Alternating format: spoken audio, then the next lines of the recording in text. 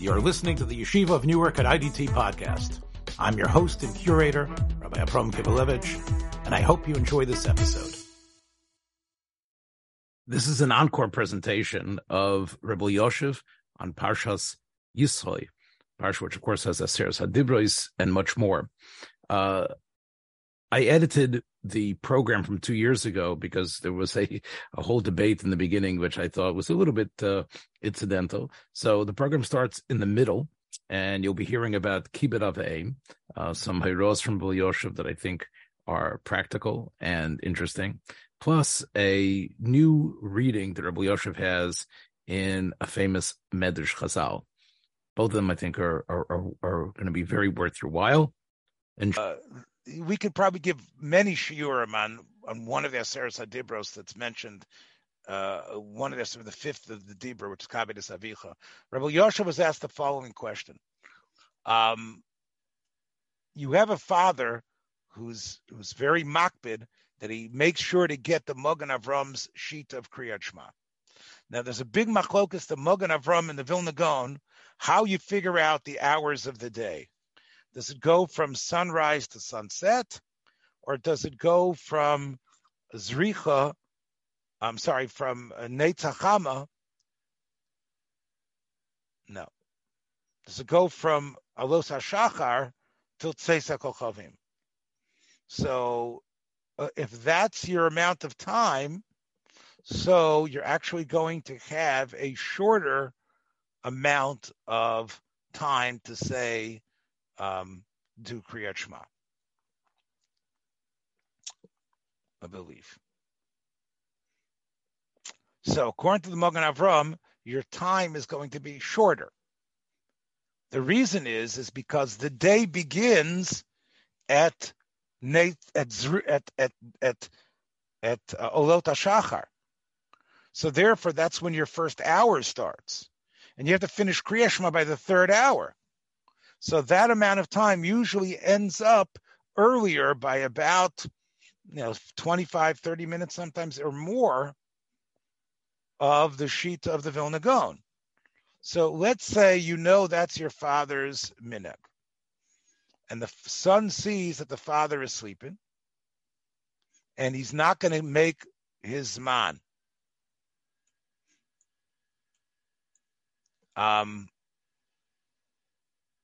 What should you do? Should you wake him up? Rebbe Yoshev said, yes. That's not a lack of kibbut av. He's asleep, but you know that he wants to make Kriyat Shema. You need to know your father. If your father is the type of person who sometimes he uses the sheet of the Vilna Gaon, then don't wake him up. Wake him up a little bit later. Let's say, Rebbe Yoshev said, you're at your house and the phone rings. And the person on the other line says, is your father home? And they're sleeping. Or can I speak to your father? Don't wake them up. You need to know who the person who's calling is. And if you know your father would want to speak to that person, then go ahead and wake them up. Now, how about if you're not sure? So the son should say, what are you calling about? What is this about? And maybe the son should ask the person on the telephone, Rebbe Yoshev said, what the issue is. Do you think my father really wants to get this call? And it can't be done later, and he's going to be upset that he wasn't able to talk. It's the stockbroker, whatever it is. You got to make the deal right now. You can rely on the person who's making the call. And if the person who's making the call says, I know your father would want me to wake him up, you don't have to think that he's lying, and you can go and wake your father up. But Rabbi Yoshev said, since he's not 100% sure, it's better if you get someone else to do the waking up. It shouldn't be you. So I'm not sure why Rabbi Yosef said that exactly, but I guess because it could be, you don't know. Your father didn't tell you, wake me up if Pliny calls. Pliny's telling you, he says, I know our relationship is that your father would want to be woken up. So Rabbi Yosef feels if you get someone else to do it, you're probably in better shape.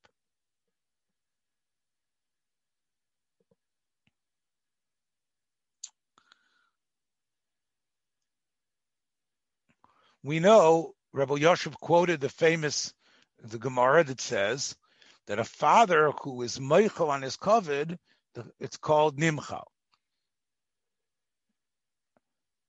Rabbi Yosef quoted, however, the Radvaz that says, even if your father says, treat me like one of the boys, treat me like your friend.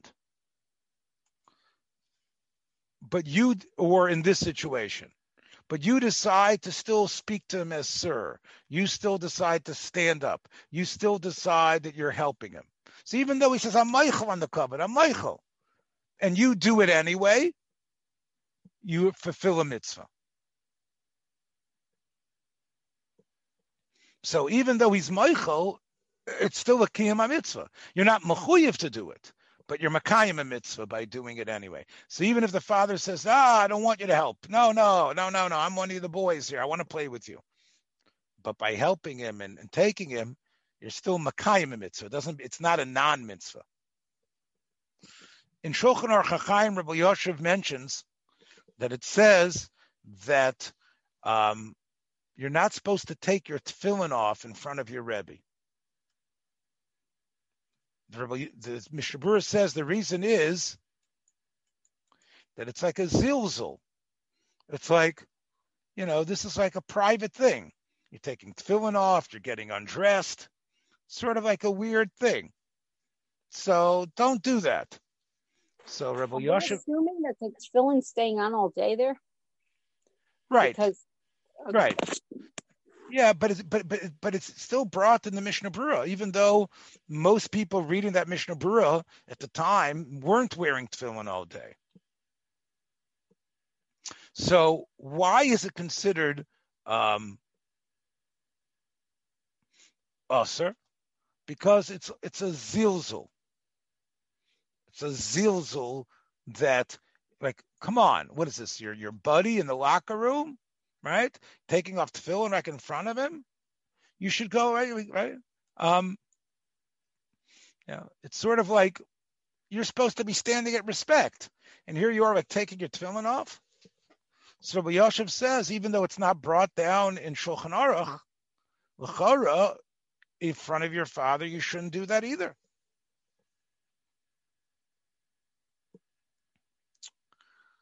One of the big issues that comes up all the time in Kibbutz Av is which yeshiva you should go to. Should you go to yeshiva? Should you go to college, yeshiva that has college? It's another question. Should you change?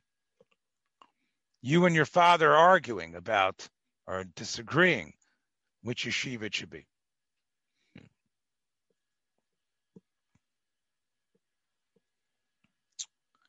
Rav Yosef says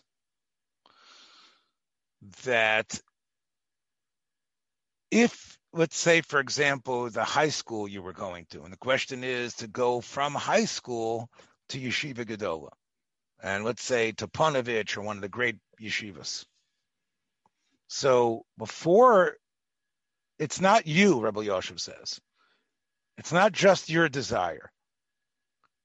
You also need to speak to your Rabbeim. If the Rabbeim who are analysts about who can learn well and who has a chance to really grow and succeed and be great in learning, and they're telling you that. So if that's the case, Rabbi Yosef says, you don't have to listen to your father. Now,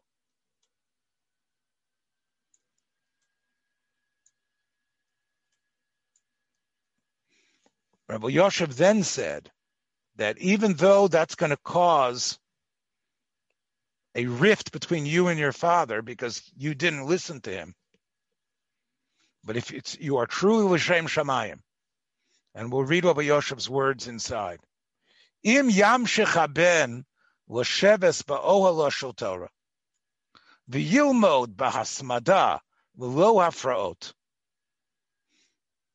Rabbi Yoshev says, Sof hakavod lavo. People will see you as an important person. They'll ask you the shilas. You're going to be one of the best people in the yeshiva.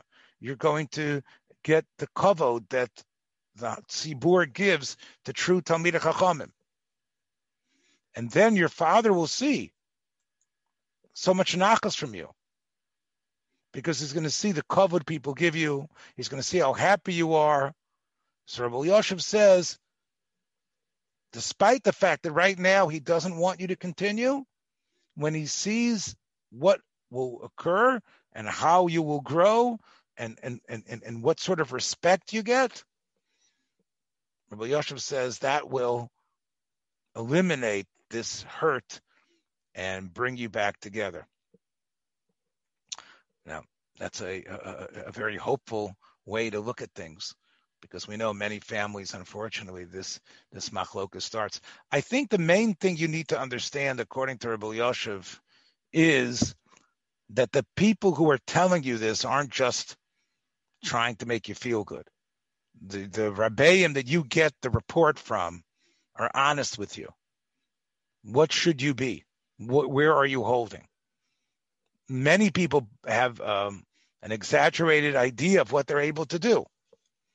And Rabbi Yoshev is right that you can't just decide on your own. Your father loves you and understands you as well.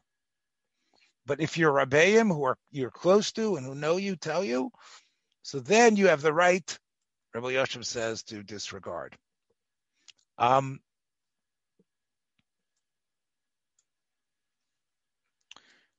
So, in the beginning of the parsha, it says that Yisro had heard all about Kriyas Yamsuf and Milchemes Amalek, but then Yisro comes to the Bnei Yisrael and he speaks to his son-in-law Moshe Rabbeinu, and Moshe tells him, Kol asher osa Hashem l'paro Mitzrayim, everything that happened.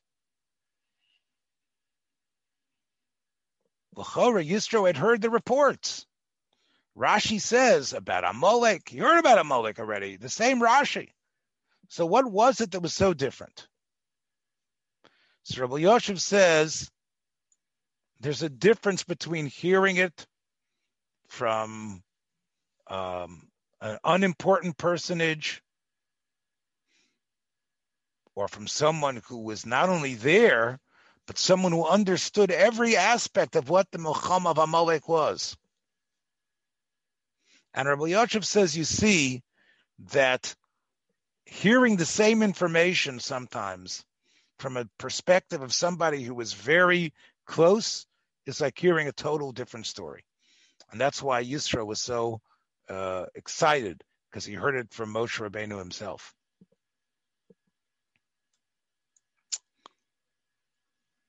The Torah writes that the Bnei Yisrael all came to that spot at Har Sinai. They all came together. Chazal say, and this is one of the reasons, I'm sure many of you, I've mentioned this before, why they call the hospitals Mount Sinai, is because Chazal say that everybody who came to Mount Sinai was cured. Because when they left Mitzrayim, they might have been blind, they might have been lame, but God said, I'm about to give the Torah, which is Torah Hashem Tamima. I can't give it to people who are lame and have problems with their bodies. HaKadosh Baruch Hu Rofei Osam V'nosen Lemes HaTorah. And that's, by the way, the reason why so many hospitals are called Mount Sinai. Why didn't they call it Jerusalem? Why do they call it Mount Sinai? I heard this from my Rebbe, Rabbi Yochanan Zweig, 45 years ago. So, but it's such a nice idea. Yeah, of course. Sinai, Mount Sinai, yeah. Now, the Medrash goes on. How do we know that if somebody was blind, he could see at Har Sinai? Because it says, V'cholaham roim. Everybody could see. How do you know that everybody could hear? Because it said Nasa v'nishma, which means they all had the capacity to hear, even though, obviously, from the 3 million people, some people were blind. And how do you know there were people that were able to stand up? Because it says v'yisyatzvu b'tachti sahar. So everybody was able to stand. So you see that the moment of Har Sinai cured all those illnesses and all those physical conditions. Rebbe Yoshev asked the following question. Yeah, I know it says Teres Hashem Tamima. It does say that. But look at the lashon of the Medrash. The Medrash says, God says the Torah I'm giving them is Tamim. Is it possible I would give the Torah to people who had physical mumim, who can't walk or see or stand? Rebbe Yoshev felt that lashon is sort of like very cruel, isn't it? I mean, it's not that person's fault that he has this wound or that he's not able to walk or that he can't see. His soul is definitely a great soul no matter what. And we know that it says Teres Hashem Tamima. Fine. It also says the word Tamim, Rav Yoshev pointed out, in the pasuk, Tamim Tiyeh im Hashem Elokecha. What does that mean? Tamim means in your neshama, not your body. Rav Yoshev also pointed out in the Medrash that if you look at it, before he cures everyone, God had another Eitzah. Let's take a look at the lashon of the Medrash inside again. It says, I can't give it to this generation, to these millions, because there's so many blind and lame people. Amtin ad sheyamdu b'neihem. Maybe I should wait till they have children and I'll give it to them. But then God speaks to himself and says, no, that means the Torah ends up waiting till the new generation arises. That can't be either. You know what I got to do? I got to do the magic of curing them. Rabbi Yoshev felt, what did the Medrash mean that God was actually going to wait till the next generation would rise up? How do they know that the next generation, that everybody born would be a perfect Stepford wife type of child, or like a perfect child? There's going to be more Balei Mumim in the next generation. So, what's God's Havamina? So, Rabbi Yoshev says, what does this mean when we talk about a Baal Mum? There were two types of Balei Mum in Mitzrayim. One of them was Mumei Aguf. They really, you could see there was something wrong. They were amputees in a way. What did that happen? Because what happened was, Rabbi Yoshev quotes the Medrash Tanhuma, you had people who'd be working in the hard brick and mortar, and a brick would fall and break the person's leg, and they have to amputate his foot. But there's another type of mum. The ones that the Navi in Yeshayahu says, what are they? They have eyes, but they still are called Ivrim. They have ears that seem to be functioning, but they're still Charashim. And they're people that were chigarim, people who were lame, that they were like hopping. They weren't able to walk straight. Rabbi Yoshev says again, that's not literal. Those are people who seem to be hopping in two different ways. They don't seem to have a firm direction. They're the ones that say, like we saw by Eliyahu Hanavi, we'll see who wins, Eliyahu or the Nevi'ei Abal. That's the mumim that the Medrash is talking about. That's what Hashem meant when he said, the Torah is tamim. How can I give it to Balei Mumim? Balei Mumim meant people who refused to see, people who didn't want to believe, people who didn't want to be convinced because of their gaiva or other reasons, people who couldn't walk straight because they were just waiting to go with whoever the winner is.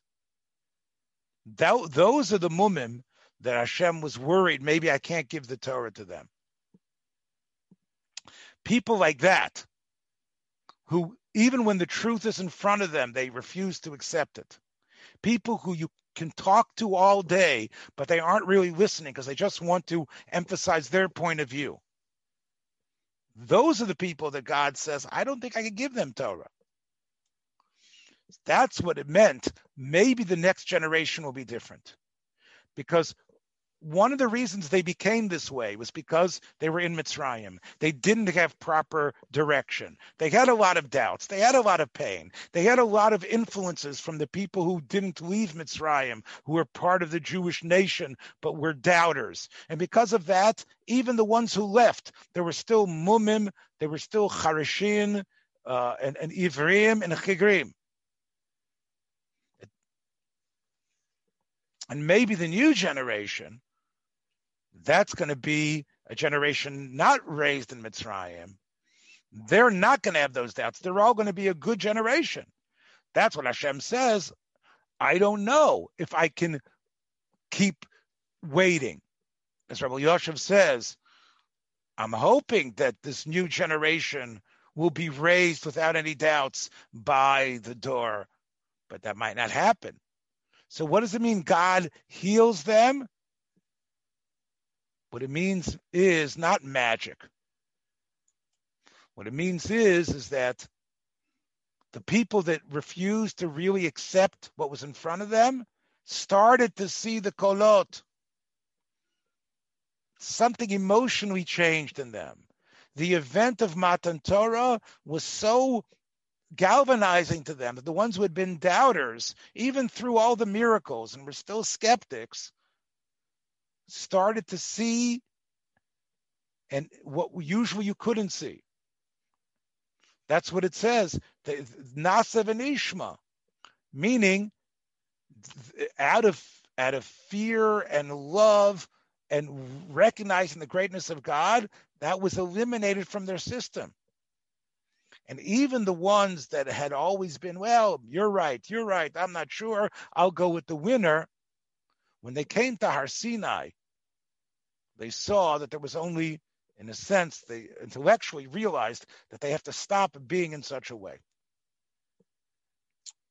So that is Rav Elyashiv's beautiful pshat about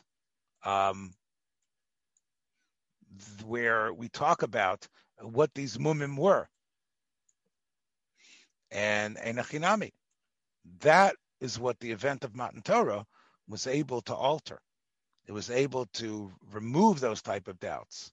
But it takes away the magical part about why, we call the hospitals Mount Sinai. But I think Rebbe Yoshev does his usual job. He zeroes in, why is it only these three? Cheresh, and Shenu Shomea, Chiger. Why is it?